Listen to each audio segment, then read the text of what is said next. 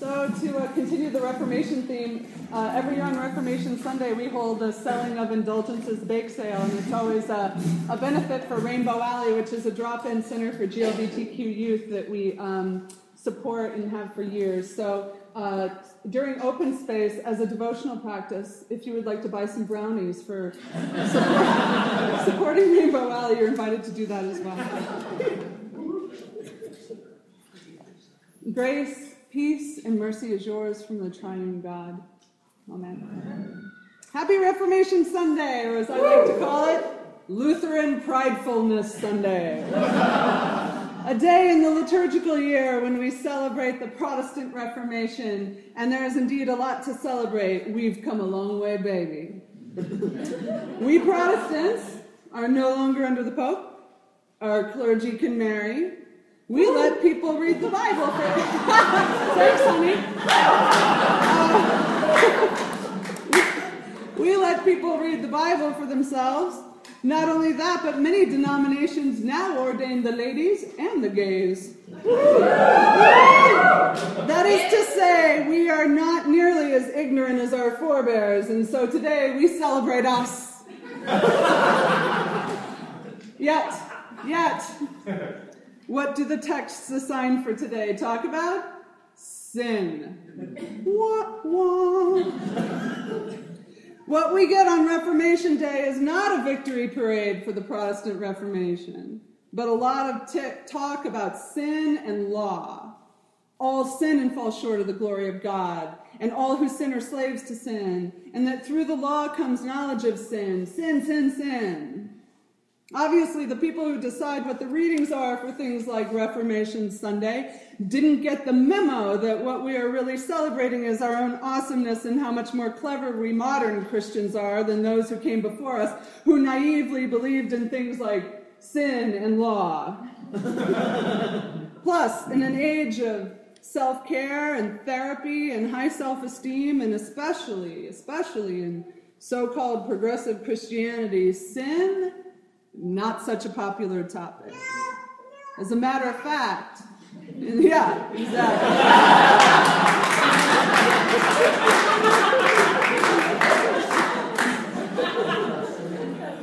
As a matter of fact, in the Lutheran church planting business these days, there's this trend toward eliminating the confession and absolution at the beginning of our liturgies.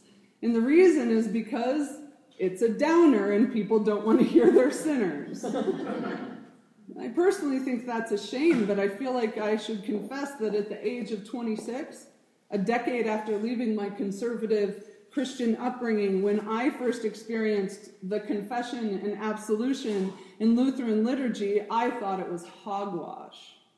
I hated the part where everyone in church stood up and said what bad people they were, and the pastor from the distance of the chancel and the purity of their white robes said, "God forgives you."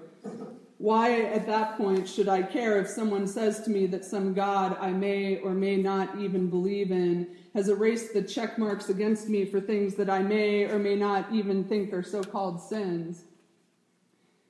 My suspicion is that I felt this way because when I heard "you are a sinner," what I really heard is "you are a bad, immoral person." And hey, if I am someone who doesn't cheat on their taxes or their spouse and doesn't murder or steal, then I don't really want to spend my Sunday mornings having someone imply that I do from the purity of their white robe.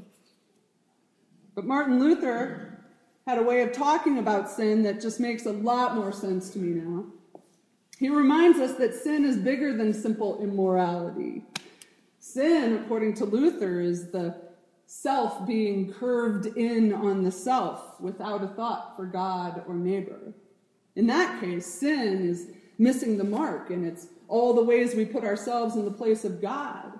It could be alcoholism or passive aggression. It can be the hateful things we think but never say, or it can be adultery, or it can be that feeling of superiority when I'm helping someone.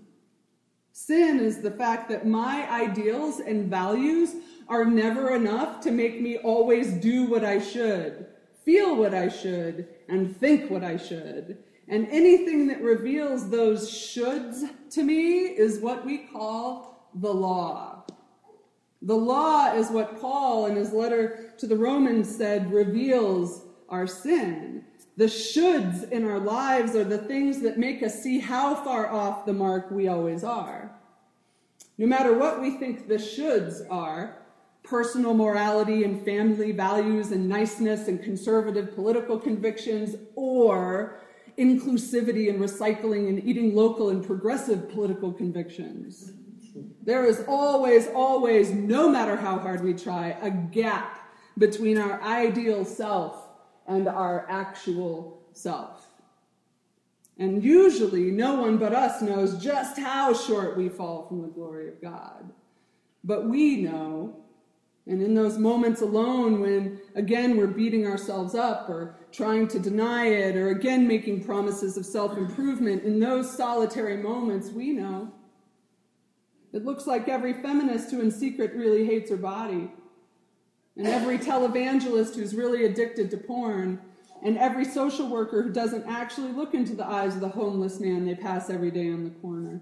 They all know what the law can do to us, how cruel the distance between our ideal self and our actual self can feel, how that feeling of not ever really hitting the mark, whatever mark that is the feeling of the law convicting me again. Martin Luther knew what it felt like for the law to convict him, accuse him, leave him with nowhere to rest. And if you want to know what really sparked the Protestant Reformation, it's the fact that when Luther was feeling that way, he sat down and read that passage from Romans that we just heard. Since all have sinned and fall short of the glory of God, they are now justified by his grace as a gift. And he believed it to be true, and because he believed that God's grace is a gift, he no longer accepted what the church had for so long taught, that we are really saved by works of the law. The medieval church had pawned off law as gospel, and Luther dared to know the difference, and then he became a preacher of grace, and that changed everything. But here's the thing, pawning off law as gospel isn't a medieval thing. And it's not a Catholic thing, it's a human thing, and we do it all the time. The church does it, we do it, society does it. It's like a disease. So in celebration of Reformation Sunday, I offer you a way to spot the difference between law and gospel. You can tell it's the law because it is always an if-then proposition.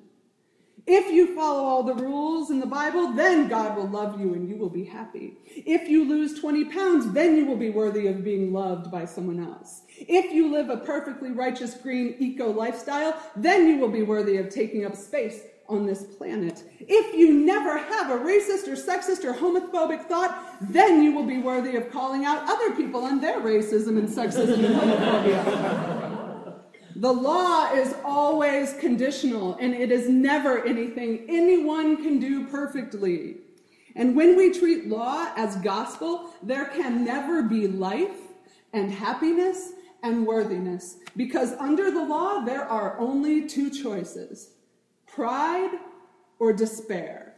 When fulfilling the shoulds, the if-thens, is the only thing that determines our worthiness, we are either prideful about our ability to follow the rules compared to others, or alternately, we despair at our inability to perfectly do anything. And either way, that's still bondage. And that's why the gospel is different. The gospel is never an if-then proposition. It's just a little more Wizard of Oz than that. You know why? The gospel is a because proposition.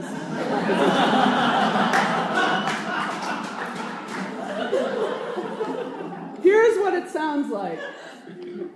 Because God is our creator, and because we rebel against the idea of being created beings and insist on trying to be God for ourselves, and because God will not play by our rules, and because in the fullness of time, when God had had quite enough of all that, God became human in Jesus Christ to show us who God really is. And because when God came to God's own and we received him not, and because God would not be deterred, God went so far as to hang from the cross we built and did not even lift a finger to condemn and said, "Forgive them, they know not what they are doing." And because Jesus Christ defeated even death and the grave and rose on the third day, and because we all sin and fall short and are forever turned in on ourselves and forget that we belong to God and that none of our successes guarantee this and none of our failures exclude this, and because God loves God's creation, God refuses for our sin and brokenness and inability to always do the right things to be the last word, because God came to save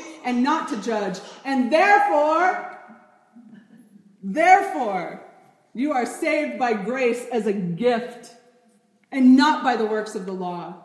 And this truth will set you free like none of those self-help plans or healthy living or social justice work shoulds ever can do. This is why here we will never get rid of the confession and absolution in the liturgy.